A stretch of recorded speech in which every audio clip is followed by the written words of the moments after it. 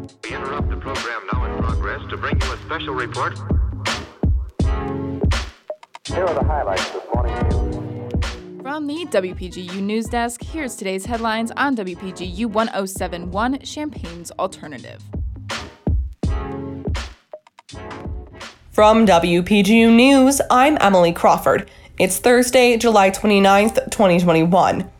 After more than 4 years, some rural Champaign County residents will now have the option to get clean drinking water through a nearby public water system. In late 2016, Peoples Gas discovered and stopped a gas leak that was contaminating the Mahomet Aquifer, which supplies the wells of these residents. But since then, residents have dealt with well water that's been contaminated by methane. In June, Governor J.B. Pritzker signed a bill extending the territory of the Sangamon Valley Public Water District, allowing it to build water lines out to residents who choose to hook up to the system and funding the first step of that construction. 14 households have joined in a civil suit against Peoples Gas over the leak, but the company says it doesn't accept liability and maintains that methane levels in private wells have not reached unsafe levels. The Sangamon Valley Public Water District says that it could have the first portion of the new water lines to affected residents by late fall or winter. Professor Vinitria Patton has been named Dean Designate for the College of Liberal Arts and Sciences at the University of Illinois. Patton is currently the head of the School of Interdisciplinary Studies at Purdue University and will begin her new position August 2nd. Professor Gene Robinson served as interim dean since summer of 2020 and will return to his previous position as director for the Carl E. Woest Institute of Genomic Biology. Yesterday, Governor J.B. Pritzker announced a $200 million investment to expand the early childhood educator pipeline through advanced degree scholarships and mentorship. The money will go towards additional training and scholarships to pursue advanced credentials for the childcare workforce over the next 2 years. Another bill signed will establish statewide early childhood groups to strengthen access to high-quality childcare and direct funding where it can be the most effective.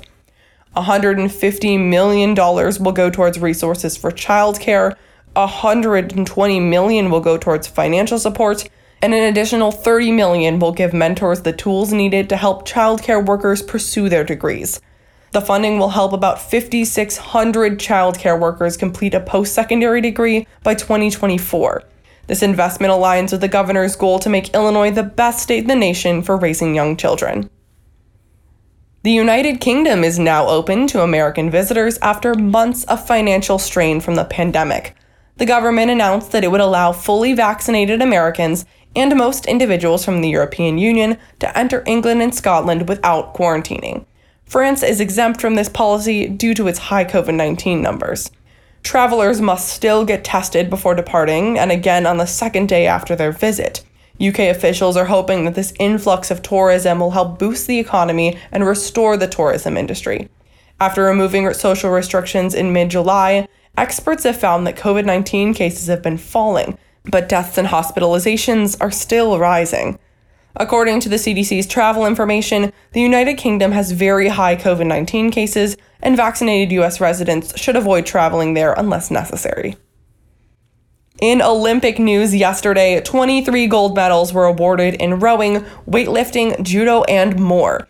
The United States won its first ever gold medal in women's 3x3 basketball and dominated the Olympic debut of the women's 1,500-meter freestyle race, with Katie Ledecky taking the gold and her teammate Erica Sullivan earning the silver. Britain's Tom Dean took gold in the men's 200-meter freestyle, and Daiki Hashimoto of Japan won gold in the men's artistic gymnastics individual all-around. After withdrawing from the women's team all-around competition on Tuesday, Simone Biles also did not compete in the individual all-around yesterday. Tennis matches were postponed due to intense heat in Tokyo, and after 5 days of competition, the United States leads in Olympic medals won with 31, followed by China with 27 and Japan with 22.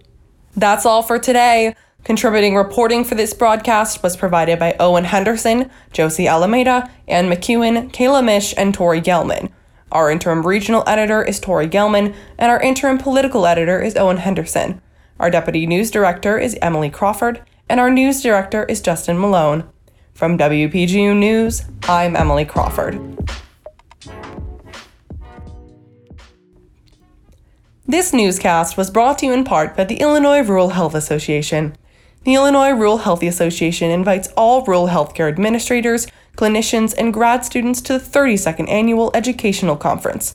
This in-person event, featuring over 20 educational sessions geared toward rural practice, runs August 11th through 12th at the iHotel in Champaign.